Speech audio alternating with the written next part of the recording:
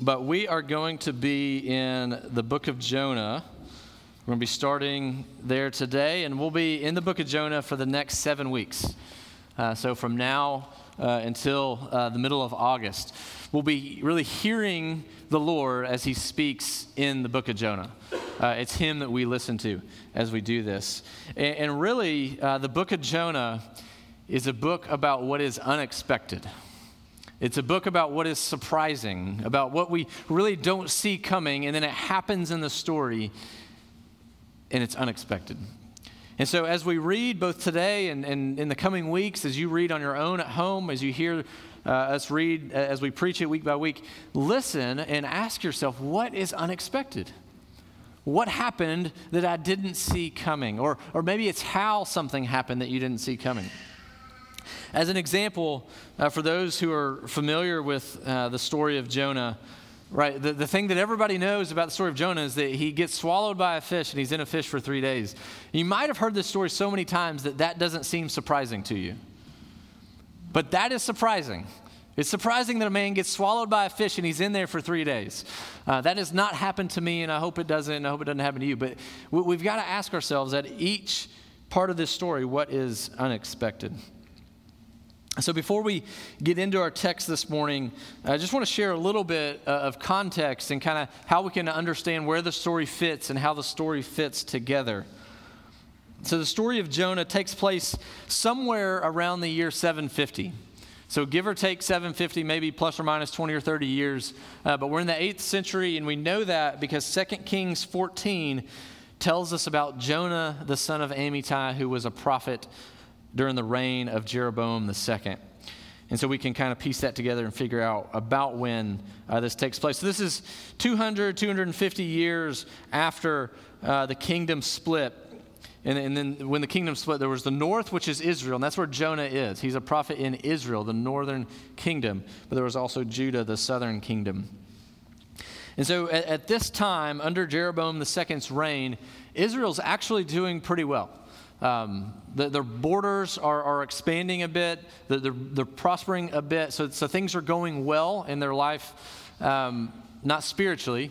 That really Jeroboam II and their kings do not walk with the Lord. They don't worship the Lord. They worship idols. So spiritually things are not going well, but just kind of economically and whatnot, things are going pretty well for them. When in this story, God sends Jonah to Nineveh. And so Nineveh is one of the major cities of Assyria. Assyria being the dominant world power at the time. And so Nineveh is one of their major cities. And then in Assyria, Nineveh are to the north and the east of where Jonah's at in Israel.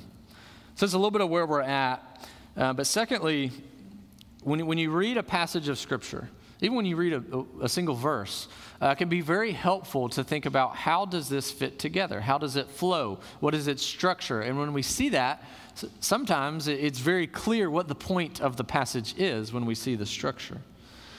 And I think that's what we have here in Jonah. And so I'm going to give you just a flyby of the book of Jonah. So at the very beginning, we'll see this today, God calls Jonah to go to Nineveh, chapter 1. In chapter 3, we see the same thing. God calls Jonah again to go to Nineveh. Well, the second scene, and we'll touch on this morning, Jonah goes aboard a ship, and he's there with a bunch of sailors who do not know the Lord, but they serve multiple gods. That's where he's at. Well, after he's called the second time, he goes to Nineveh, and he's in Nineveh with a bunch of people who don't know the Lord, but they serve a bunch of other gods. So there's parallel here. The third scene is Jonah in the fish. And what is he doing in the fish? He's praying. Jonah prays a prayer of thanksgiving and deliverance from the fish. Well, the parallel to that at the beginning of chapter 4, after Jonah's in Nineveh, Jonah prays again, his second prayer, but this time it's an angry prayer. He's angry with the Lord at this point. And so we can see these different scenes, and they parallel each other. It goes A, B, C, A, B, C. They parallel. And so one of the reasons I want to point that out is as we read these different parts of the book, compare them to each other. Contrast them to each other. What's different the second go-around than the first go-around? That will help us see a little bit of what God's saying here. But the second reason I want to point this out is that there's one passage in the book that I haven't touched on yet, and that's the final 7 verses. Chapter 4, verses 5 through 11 doesn't have a parallel. Everything else has a parallel, but the last scene doesn't have a parallel, and that's because it's the climax of the whole story. It's what the whole story leads us up to. And so we've got to attend to that final section with all of our attention and all of our humility to really hear what God's saying. So as you're here week by week, as you're listening online week by week, hear this and compare and contrast. And then as we get to that final scene, it brings it all together for us. Final thing before we read our text this morning is we read Jonah. You can think of the book of Jonah as both a mirror and as a picture. Okay, the book of Jonah is a mirror in that Jonah mirrors our hearts for us. There will be things that you see in Jonah, in his actions, in his words, in his heart, that are actually a mirror for you to better see your own heart. And God can use Jonah as a really profound and vivid mirror for you to get a better idea of what's going on in your heart individually, but also collectively as the church, or for Israel when they were reading this originally as well. But secondly, it's a picture, and it's a picture of the Lord. There are things that you may know to be true of the Lord, but the way that those things are pictured in the book of Jonah is vivid and stirring and gets in your heart in different ways than just a simple statement of that truth. So it's a picture of the Lord, it's a mirror of you, and think about those things this morning as well as over the next several weeks. And really, I invite you to ask questions like, who is the Lord in this passage? What is God like in this passage? What do we learn and see about him here? And you can even ask yourself, what rubs me the wrong way about the Lord in this passage? Because a lot about the Lord rubs Jonah the wrong way in this book. And so we might have some of that ourselves. So that hopefully that gives you a little introduction to the book. But would you stand with me now, and we'll hear God speak through Jonah 1:1-6. Now the word of the Lord came to Jonah the son of Amittai, saying, "Arise, go to Nineveh, that great city, and call out against it, for their evil has come up before me." But Jonah rose to flee to Tarshish from the presence of the Lord. He went down to Joppa, and he found a ship going to Tarshish. So he paid the fare and went down into it to go with them to Tarshish, away from the presence of the Lord. But the Lord hurled a great wind upon the sea, and there was a mighty tempest on the sea, so that the ship threatened to break up. Then the mariners were afraid, and each cried out to his God. And they hurled the cargo that was in the ship into the sea to lighten it for them. But Jonah had gone down into the inner part of the ship, and had lain down and was fast asleep. So the captain came and said to him, "What do you mean, you sleeper? Arise, call out to your God. Perhaps the God will give a thought to us that we may not perish." This is the word of the Lord. Thanks be to God. Father, God, we thank you. God, you are kind to speak to us in this word. Father, by your Spirit, you have written this through your prophets. And Father, by your Spirit, we ask you to speak to our hearts this morning, that you would give us faith, that you would give us love of you, that you would give us soft hearts that we might hear you. We pray in Christ's name. Amen. You may be seated.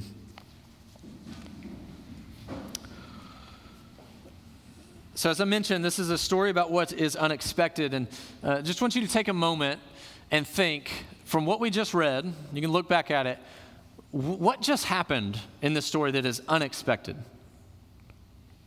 Like, look back at the text and think for yourself, what just happened in this story that surprises us as we read it?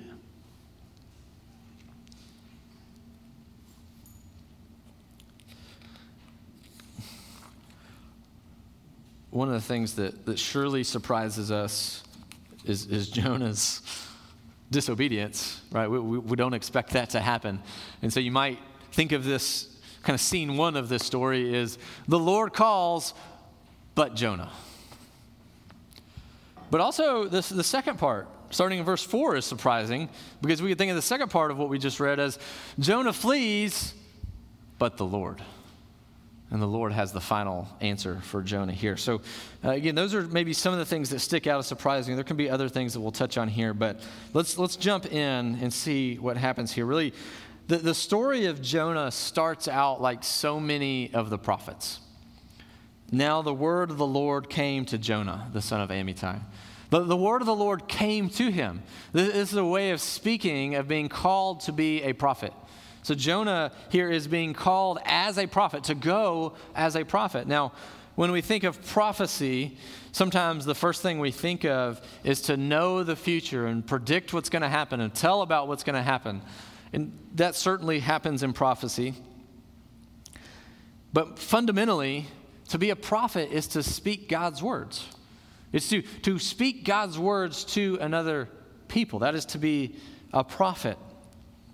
And so the word of the Lord comes to Jonah so that he might take the word of the Lord to others.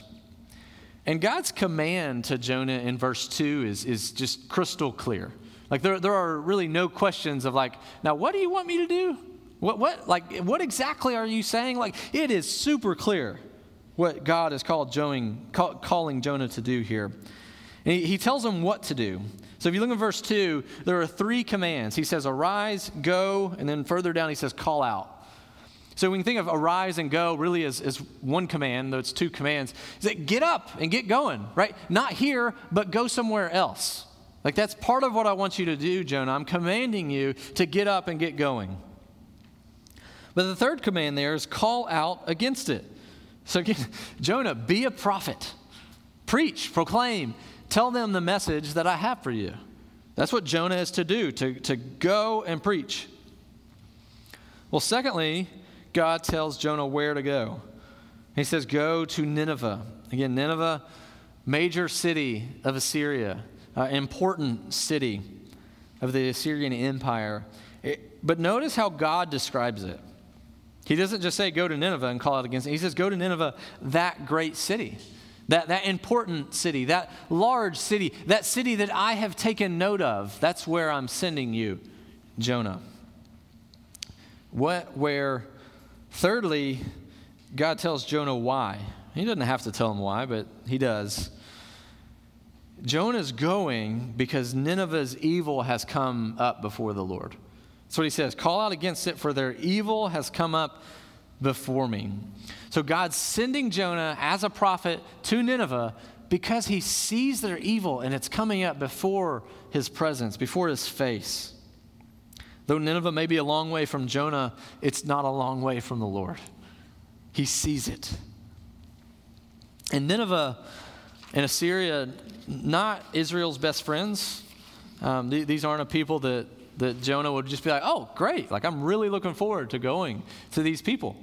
As God says here, they're an evil people. There's wickedness in Nineveh. And we actually know this historically to be true. I was leading a Bible study on this several months ago, and Ken, one of our elders, sent me a book where a historian was recounting how some of the kings of Assyria, some of their practices when they would conquer different cities. And I'm not going to read the part of the city that tried to fight and how that wound up for them. It's not a pretty picture. But I just want to tell you what this historian told us. And this, the king he's talking about is about 100 years, give or take, before our story. But there was a city that he's describing who saw this king of Assyria coming, and they just threw up the surrender flag. You know, like, we're not going to fight. We know what happens when we fight against you. We're going to surrender. And so they were granted leniency. Well, what does leniency look like? Well, their city got burnt to the ground. They all got carried off into slavery. The legs of their officers were cut off, and their governor was publicly executed. So that's what leniency looked like to a king of Assyria, again, 80, 100 years before the story that we're reading right now. So when God says their evil has come up before me, this might help us get a little bit of a picture of some of the things that we're talking about here. But even beyond that, Nineveh is not a people who know the Lord and are following him. They're people who worship many other gods. And so they're evil, God sees it, and God's doing something about it. He's sending his prophet. But verse 3, just totally unexpected. Jonah, what are you doing? There's no other place in Scripture where we have a prophet who just flat out disobeys the Lord quite like Jonah does here. Like this stands alone. And Jonah flees first from God's command. God says, arise, go. Verse 3, Jonah rose to flee. So he gets up, he gets that part, but then he flees. He doesn't go to Nineveh, he flees. God also called him to call out against it. All we see Jonah doing is being silent. He's certainly not calling out against Nineveh. He's not even there. And so Jonah also flees from the place. He doesn't go to Nineveh. So again, Nineveh's to the east, but Jonah goes to Tarshish. Tarshish is to the west. And if you look at verse 3, there's some repetition here that's helpful. He says, Jonah rose to flee to Tarshish. He went down to Joppa, that's a city on the coast, and he found a ship going to Tarshish. And hey, if you're not paying attention, by the way, Jonah's on the ship going with them to Tarshish. There's one commentator who helpfully points out that this is kind of like God coming to someone in Chicago and says, hey, go to New York. And then the next verse would say, and this guy got up and he went to L.A. and he got on a plane going to L.A. and he was going to L.A. Like it's just the totally opposite direction, and he wants us to see that. He wants us to see Jonah's doing the exact opposite of what God called him to do. Now, we can relate to Jonah at this point. If we were in Jonah's shoes, we probably wouldn't want to go preach to Assyria either. That's not like, the vacation you want to take. I was talking with Dustin earlier this week, and he said maybe it's like saying, hey, go preach in North Korea. That would not be something that we're just really wanting to do. We might flee from that as Jonah has. But nonetheless, this is unexpected. His disobedience might be unbelievable. Like, why are you doing this, Jonah? What is going on in your heart that causes you to do this? Well, it'll take all 4 chapters for us to get a better view of Jonah's heart and his motivations. But for now, isn't Jonah a mirror for you? Another commentator says, we must recognize that the same impulse is found in all of our hearts. Flight from obedience to God, flight from service of our Lord. It makes me think of the hymn, Come Thou Fount, where one of the verses says, oh, to grace, how great a debtor daily I am constrained to be. Let thy goodness like a fetter bind my wandering heart to thee. Prone to wander, Lord, I feel it.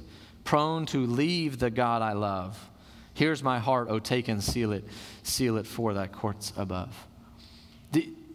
Don't you know that same wandering, fleeing impulse that we see in Jonah so clearly, it's still in our hearts too. Even as the hymn says, prone to leave the God I love. God, I love you, but there's still something in me that wants to wander. There's still something in me that wants to flee and not listen. And so we can see a little bit of Jonah's posture at the word of the Lord coming to him. And my question is, when you think of the word of the Lord, I'm talking about Scripture here, when God's word speaks to you, when you are reading something and you hear him speak clearly, what is your posture towards God's word? Do you see it as this is the authoritative word of my sovereign Lord who's speaking to me and I must listen to it? Or is it less than that? Is it, this is just kind of a good, helpful book and I can kind of take it or leave it. I get to filter through what I want. It's a spiritual book, but I don't have to listen to it as my authority. No, this is the word of the sovereign Lord. Just as the word of the sovereign Lord came to Jonah. What is your posture towards it? You might even think of specific commands of God. All right, we've been talking about forgiveness. God tells us, as the Lord has forgiven you, so you also must forgive. That's a command that he gives to us. Do we listen to that and submit to it as a word from our sovereign Lord, or do we, not today, God? Flee from sexual immorality. Let no corrupting talk come out of your mouths, but only as such as is good for building up. Honor and obey your parents. Are there commands that just rub you the wrong way sometimes and you just don't want to listen to them? Or do you see, this is God's sovereign word to me and I've got to listen. I've got to listen. Or we can think more specifically about Jonah's specific command here. His command is to go on a mission, right? It's to proclaim and to preach. And it wasn't that long ago that we were in 1 Peter together. And in 1 Peter chapter 2, God's describing the people that he has made us, right? We're a royal priesthood, a kingdom for his own possession. But in chapter 2, verse 9, he says, we're a people who proclaim the excellencies of him who called you out of darkness into his marvelous light. We are to be a people who proclaim his excellencies. Jonah was to be a prophet who proclaimed his excellencies, but he didn't, not yet. We're to be the same. So Jonah's a mirror for us in this. But at the same time, Jonah and you and I are a contrast. We're a contrast to the one who actually does just the opposite of Jonah. You see, Jonah is a prophet called by the Lord who's unwilling to go a few hundred miles. He's unwilling to go to a people whose evil had come up before the Lord. His disobedience actually prevented Nineveh's hearing. There's no word of the Lord being preached to them while Jonah is being disobedient. But what about Jesus? Isn't Jesus our prophet? Isn't your sin and my sin the evil that has come up before the Lord? Aren't we like Nineveh in that? But that Jesus, the Son of God, willingly, obediently, sacrificially, completely obeyed the call of his Father to go. Jesus went a much further distance than just to Nineveh. He came from heaven to earth to put on human flesh. And part of that is so that he could preach the good news to us, so that he could proclaim to us. And then he sacrificed himself for us. In his high priestly prayer in John 17, Jesus says, I glorified you, Father, on earth, having accomplished the work you gave me to do. So where Jonah doesn't want the work God is giving him to do, our Savior, Jesus, the Son of God, willingly, completely accomplished the work the Father gave him to do. But as we look at Jonah here, he doesn't simply flee from God's command. He actually flees from God himself. And so again, the repetition of verse 3 is helpful for us. The beginning of verse 3, Jonah rose to flee to Tarshish from the presence of the Lord. At the end of verse 3, to go with him to Tarshish away from the presence of the Lord. He tells us twice here ultimately why Jonah's doing what he's doing. Jonah's trying to get away from the Lord. His beef isn't simply with Nineveh and Assyria, though he probably has some there. His beef isn't simply with traveling and preaching, though maybe he doesn't want to do that. His beef is with the Lord who's called him. His beef is with God himself, and he's trying to get away from him. Perhaps you can think about arguments or tiffs that you've had with others where in those moments when you're angry with them over whatever happened, you actually may want to get away from them, right? You want to get in a different room or a different space. You don't want to be around that person. Your problem's not just the problem. You actually have a problem with that person. And so Jonah here doesn't just have a problem with the command. He has a problem with the commander. And he wants to get away. He wants to run away from the Lord. Maybe you can see that same impulse as well. That when God gives us a command or we read something in his word that just doesn't sit right on us, it's not just a problem that we have with the command itself. We have a problem with the commander who's telling us that. And this could be the end of the book of Jonah right here. 3 verses, God calls him, Jonah flees, that's the end. Like, that could be it. But it's just the beginning. It would be the end of the story, but the Lord. Jonah flees, but God. And that's what we see in verse 4. So Jonah, trying to flee from the sovereign Lord, goes to Joppa, finds a ship, gets on the ship, and is on the sea. Maybe, I don't know. We have no idea what's going on in his mind. Maybe he thinks he's going to get away. But the Lord hurls a great wind at him. Lord, I'm going to throw a wind at you, Jonah, and I'm going to make a massive storm come on this ship. You think you can get away on the sea or on a ship? Nope. Let me throw this massive storm at you. It's so massive that at the end of verse 4, we're told the ship is threatening to break up. The ship's about had it. The ship can't handle much more. And it's all because the Lord is pursuing his fleeing prophet. The Lord's coming after him. The Lord's not letting Jonah get off the hook. If you think back to what we read in Psalm 139, what if Jonah would have rested in the truth of Psalm 139? What if he would have remembered? He certainly would have known Psalm 139, but what if he would have rested in the truth of it? What if you and I would rest in the truth of it? David there says, you know when I sit down, you know when I rise up. Where shall I go from your spirit? Where shall I flee from your presence? Can I go to heaven?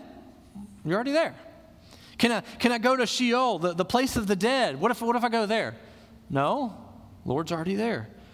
What if I take the wings of the morning and I go to the uttermost parts of the sea? Sounds a lot like Jonah, right? David says, no, the Lord, you're already there. Well, what if I'm in utter darkness? What if I'm completely surrounded and squashed by darkness? And he says, no. The Lord is there because even the darkness is light to the Lord because he overcomes it. Wherever I go, the Lord is already there. And that's a reality that we should rest in, and it's a good thing. At this point in the story for Jonah, it may not feel very good. He's in a near-death experience on board a ship because the Lord is pursuing him and he can't get away from him. So sometimes when the Lord comes after his children, it feels like discipline because it is, and it's not comfortable, and it's not what we want it to be. But it's good because God doesn't let Jonah get away. He won't let Jonah get away because he wants to do something in Jonah's heart, and he won't let him get away. And so I don't know for you if there are things in your life that cause you to want to get away from the Lord at times. It could be the weight of your sin, the darkness, the shame, the guilt of your own sin as it weighs on you. I don't want to go to the Lord right now. I want to get away. I don't know if it's the sin of others that gives you shame and makes you want to get away. Or I don't know, maybe it's just a repugnance against the sovereignty of God that he dare command you what to do. You just want to get away from that. Whatever causes you at times to want to flee from him, would you rest in Psalm 139? That you cannot go anywhere where he's not already there. And in fact, that's a good thing. Because he's already there, and if you are his, he's bringing you back to himself. That is the work he is doing. So at this point in the story, again, near-death experience for Jonah, he's not responding. He is not responding to the Lord's pursuit of him. He's just fingers in his ears, running away. But the people around him are starting to respond. They see what's going on, and they're responding to this. Look at verse 5 at what the sailors do. First, we see that the mariners, the sailors, are afraid. These guys that are used to being on a ship are afraid at this storm. And at the end of verse 6, we see that even as the captain speaks, he says that we may not perish. Like, they're actually scared that they could die. That's how big of a storm this is. That's how big of a deal it is that they're scared they could die. And so they do two things about it in verse 5. First, they cry out. They pray to their gods. Now, we see here that these sailors, they don't know and worship the God of the Bible. The Lord, Yahweh, whose word came to Jonah in verse 1, these sailors don't know him. This is not who they're calling out to yet. But they're calling out to their gods. They have multiple gods that they believe in, and they're just kind of throwing everything they can at them, hoping maybe this God or that God or this God, maybe they can help us right now. We're just going to pray to all of them and hope for the best. So they pray. But second, they hurl their cargo into the sea, just trying to lighten the ship. So they're praying, doing everything they can in that realm, trying to help themselves. But let's throw everything overboard too. Maybe that will help us. So they're really trying to cover all their bases. What can help us in this near-death experience? Meanwhile, Jonah had gone down and was fast asleep. Frantic above board, Jonah is just sleeping, blissfully ignorant below board. He's silent. The prophet, the one who knows the Lord, is silent while these polytheistic sailors pray. Now, if you look at verse 5, it says that Jonah had gone down into the inner part of the ship. This is the third time we're told Jonah had gone down. In verse 3, he went down to Joppa, and then he went down to the ship. Now he's gone down into the inner or lower part of the ship. 3 times the prophet goes down. One commentator, I think, helpfully connects this for us by saying, to run away from the Lord is to go down, down, down, ultimately towards death itself. And we'll see Jonah's fourth going down in chapter 2. But he's going down away from the Lord. Now just think of the contrast here between these sailors who don't know the Lord, who have multiple gods that they believe in, who are false gods, versus Jonah, the one who knows the one true God.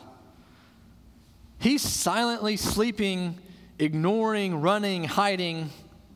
They're desperate, fearful, praying, hurling cargo overboard. Certainly they're responding much more rightly than Jonah is. Right? They should be responding with fear of death when the Lord hurls this storm at them. That is right. They're not praying to the Lord. They don't know him yet.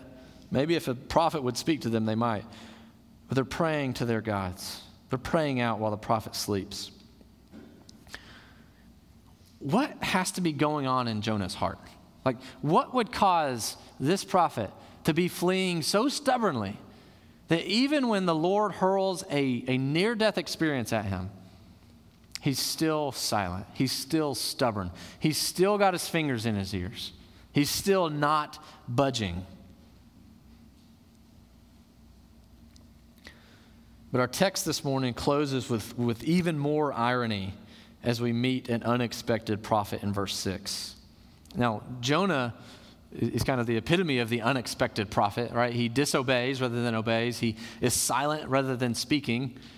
So he's an unexpected prophet, but I'm actually thinking here of the captain.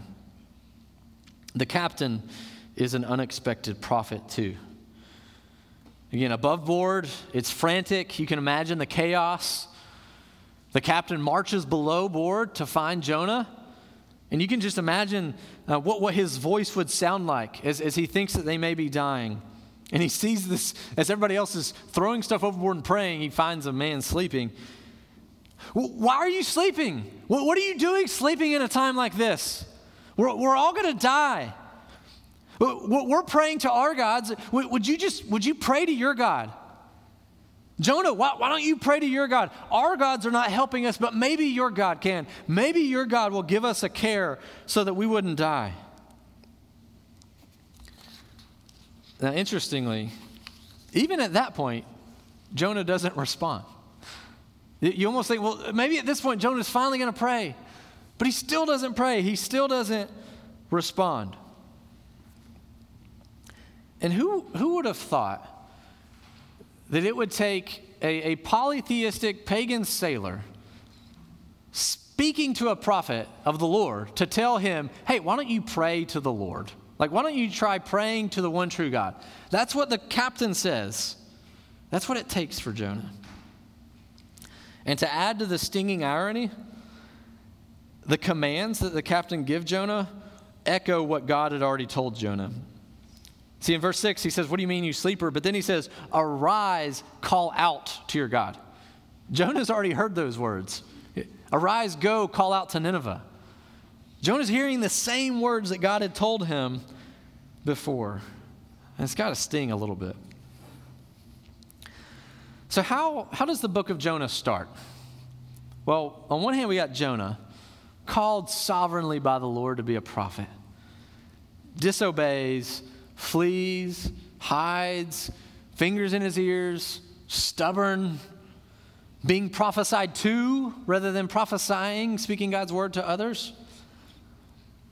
On the other hand, we have the Lord. He's sovereign. He just commands Jonah. He doesn't say, hey, what do you think about this? I'm thinking about an idea. What would you think? No, he just commands. He's everywhere. He's in Nineveh, where their evil is coming up before him. He's with Jonah. Jonah goes to the sea. Guess who's already there? The Lord. He's sovereign. He's everywhere. He sovereignly commands. He sovereignly pursues. He won't let Jonah get off the hook. He's coming after him. He's coming after him so much that he hurls a massive storm at him. He's coming at him so much that he speaks prophetically through a man who doesn't even know him to Jonah. God is going to incredibly great lengths to get Jonah's attention. To say, Jonah, wake up. Pay attention. I want to do a work in your heart. God's going to great lengths so that Nineveh would actually hear preaching. So that Nineveh, these evil people, would actually hear God's word coming to them. God goes to great lengths in your life and in my life too, so that we would pay attention, so that he could do a work in your heart and in my heart. He wants to do a rescuing work. He wants to finish that rescuing work, and so he will pursue us as a shepherd chases after a lost sheep, or as a father chases after a lost son. Proverbs 3, we hear this: my son, do not despise the Lord's discipline or be weary of his reproof. For the Lord reproves him whom he loves, as a father the son in whom he delights. The Lord is pursuing Jonah here sovereignly, but he's also pursuing him as a father. The Lord has every right at this point that this storm actually just sinks the ship, and that's the last we hear of Jonah. Like his rebellion is worthy of that. But the Lord has greater plans than that for Jonah. So he's chasing him, he's pursuing him, but he's going to discipline him as a father. He's going to change Jonah's heart. And he's going to do the same thing to your heart and my heart as we sit in this book.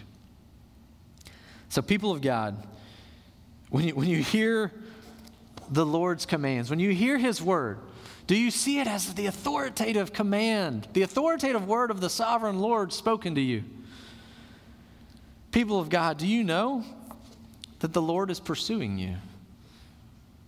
And that if you are his, you can try all you want at times to get away from him, but you will fail that. And that is so good for you, that you cannot outrun, you cannot outflee this God. Pray with me. Father, we give you praise, for you are sovereign. You are our commander. You are the one who gives us your law. God, we also praise you that you come after us, and you have come after us so persistently in the work of your Son and as your Spirit continues to abide with us. Father, help us to listen to you. Help us to hear you. Help us to have hearts that are soft towards you. We thank you that you are our Father. And we pray in the name of Christ. Amen.